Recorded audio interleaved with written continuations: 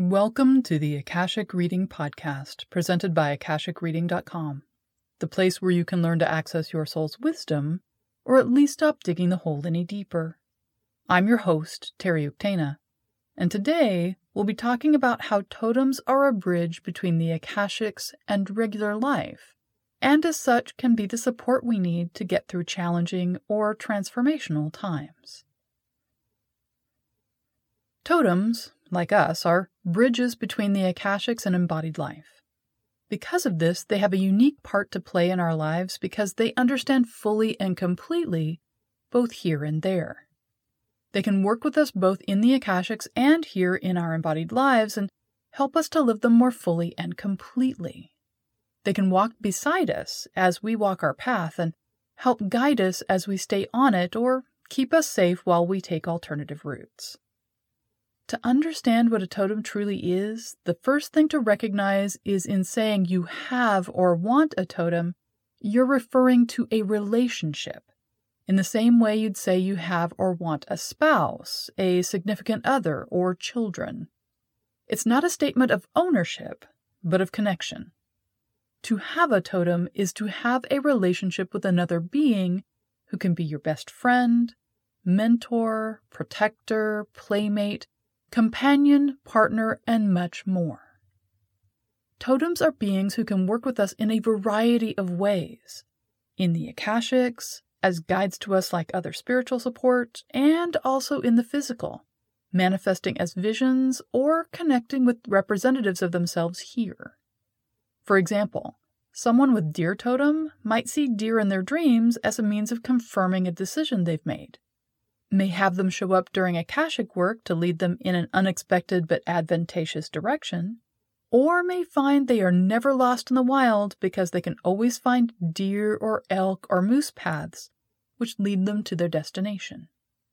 A deer might cause traffic snarls, which prevent their person from getting into negative situations, or may appear in their yard to tell them their fears about a something are unfounded or greatly founded, depending. Just like with people, our connections to and relationships with totems will vary in type, depth, and meaning throughout our lives. Some are like best friends or intimate partners. They not only get us, but they want to spend time with us, intertwining their lives with us and making something new through interconnection. Others will be attracted to us for a time as our paths converge, and still others will be with us for a single purpose or event.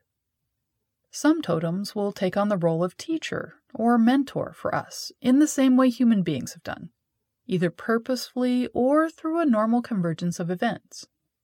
Others may be curious about us or heed a call we might not even know we're sending out. Approaching all this from the perspective of relationship highlights how we're not necessarily meant to passively receive things from totems or simply look for information from any given interaction. It's not uncommon for people to perceive a totem who is approaching as a message, when instead they're honoring the person's presence and simply saying hello. Or to wonder at the purpose and meaning of a totem appearing in a situation, when the totem was actually coming forward in the hopes of creating a connection and conversation. When they don't receive a welcome or invitation, they simply wait and then finally leave or are left behind. In general, totems are highly respectful not only of our right to live a physical, spiritual, embodied life, but of social rules and traditions. They rarely initiate relationships, speak all the more eloquently for not doing so often, and won't violate boundaries unnecessarily. There are exceptions to the rule, such as a totem appearing during vision quest or other ceremony, coming during a medical crisis, appearing in order to prevent us from being harmed, or claiming a person as their own through physical contact.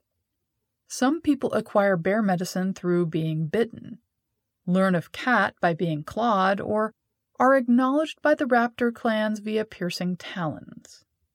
Most will make themselves known to us in less dramatic ways, and, like any new acquaintance, wait for an invitation to connect. Then there are times in our lives which move us out of the ordinary.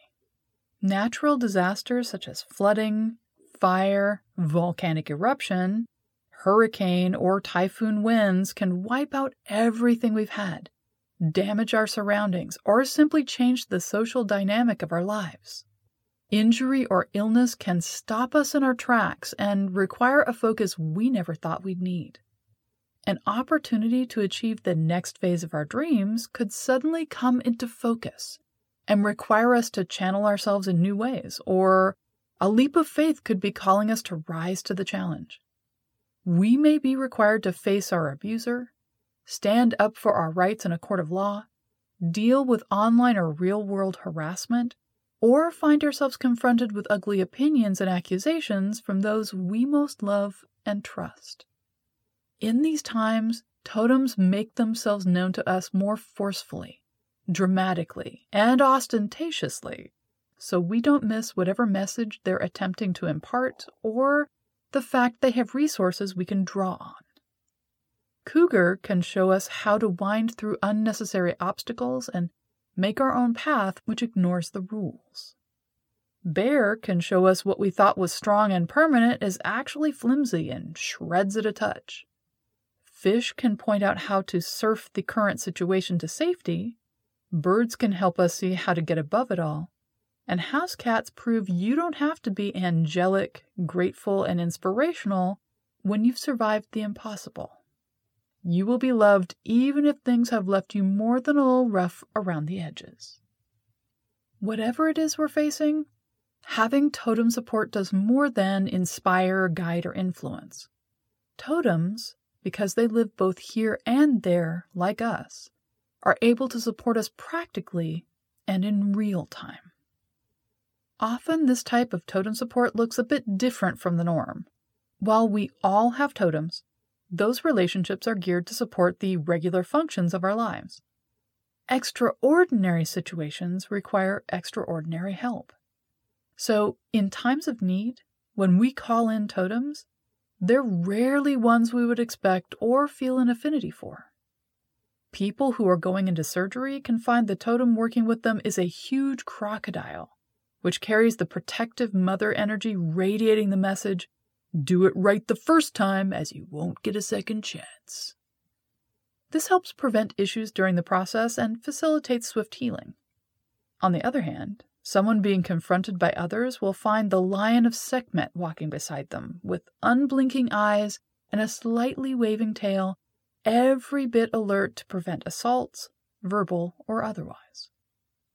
These totems not only provide moral support, but lend us their physical support by suffusing our own energy field with their strength, gifts, assured presence, and confidence.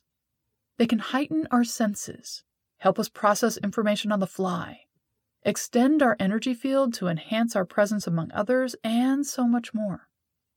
If we need to fly under the radar, then Fox can help us be unseen, even in public. Other totems can help us be eloquent and convincing, nimble in response to events, or lend us the strength to power through what has to get done. For those who are interested in creating this type of relationship with a totem, I recommend making a direct request. Often, they're already waiting. Take yourself outside.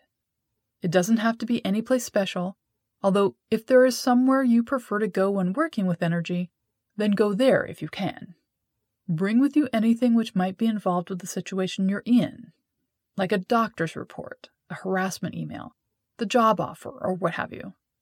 If you don't have anything tangible, then designate a physical thing as a symbol for the issue. Don't just write something down.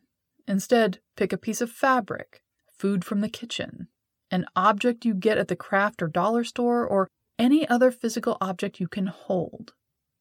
Bring this with you outside. If the weather isn't good, make sure you keep warm and dry, however this works best for your climate. Then state out loud what is going on and what you need. This should be honest, like you were confessing to your best friend. You don't need to be formal, logical, or even very coherent. Do be specific about your situation, both in the external facts and how it's affecting you. Then ask for the support you need while holding your object. Once you're done, set the object down somewhere near you. If it won't get damaged, set it about 2 feet in front of you. Let the energy of your request radiate out from you. Your object will become the inbox, as it were, where the reply will come. Wait until you feel the energy settle, 10 to 15 minutes at most, and then retrieve the object. Often, you won't have to wait that long. The response from the totem who is coming to work with you will come rather rapidly. For those who get visuals or work with energy regularly, they will simply become present to you, like tuning in a radio station. One moment they weren't there, and the next they are. Not just present in your mind, but in your energy field. You'll feel their presence like someone standing next to you. For those who don't get visuals, you may still feel their presence. Your nervous system will know they're there even if your conscious mind can't identify them. If not, then once you pick up your object, you should be able to note it feels and seems different. It might be warm, or feel heavier, or like someone else has touched it.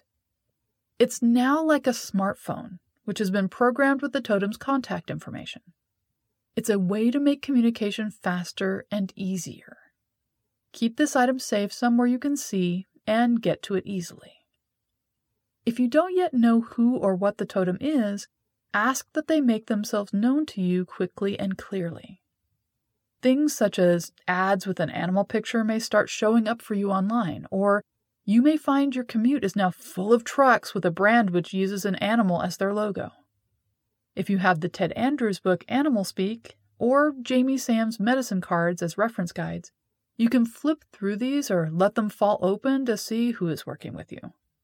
Or, if you have any books on animals, they'll work as well. Once you know who your totem is, the books I just mentioned, Ted Andrews' book, Animal Speak, and Jamie Sam's medicine cards, give detailed yet fairly generic information about a large variety of animals and so should be used as a starting point for understanding their spiritual nature. Each totem has many layers and facets of wisdom to share. The totems themselves will be able to fill you in further on what they mean to you and what they're attempting to teach you as you go along. For instance, Crow teaches about the need to clean up other people's messes, from emotional drama all the way to refurbishing antiques, but is also the keeper of the Book of Spirit. And there's only one law written in that book: trust Spirit. Mouse teaches about paying attention to the details, so you can build the life you want with your own 2 hands, but it also cautions about paying too much attention, or you won't see what's around you until it's too late. Deer teaches about being sensitive, but it also teaches about being a warrior. Like someone who carries a knife, Deer knows when to run and when to charge in. If you've worked with my classes and you need to be clear about who your totem is, you can start with your Akashic room. Go to your Akashic room just as you would do any Akashic work like reading your soul book or working with the Temple of Life. Directly across the room, opposite the door you came through, there'll be another door. Go to the door, but don't open it or go through it.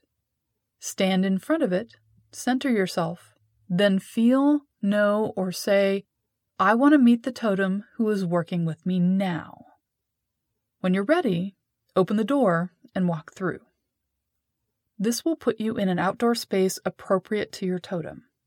More importantly, you'll be met by your support totem. In this space, they can speak with you directly in your preferred language. They may lead you to a place where they can show you their plans for how to help in your situation, talk with you about options, or show you what they're capable of so you know better how the 2 of you can work together. Recognize this is a partnership without any strings. No quid pro quo, no traps. They're there to help you and in it to win it. Allow their support and help to infuse you fully. You don't need to take everything in at once, however. Working with a totem in this way can be overwhelming at first. Allow yourself to take breaks, take things slow, ask questions, and do things the way you need. This totem is there for you, and you are the point, not a tool to be used by them. When you're ready, head back towards your room. You'll be able to find it easily, like a homing pigeon going home to roost. As you go through the door, note that the energy doesn't stop, but continues with you. You're being infused with power and wisdom you'll be able to use in your physical form.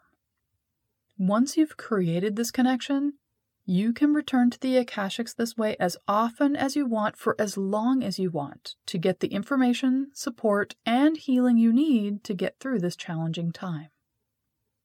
Once you know who this totem is, bring a representation of them into your living space. This can be as simple as printing out a picture off the internet or gathering something of them from your local area if they're a part of your neighborhood or ecosystem.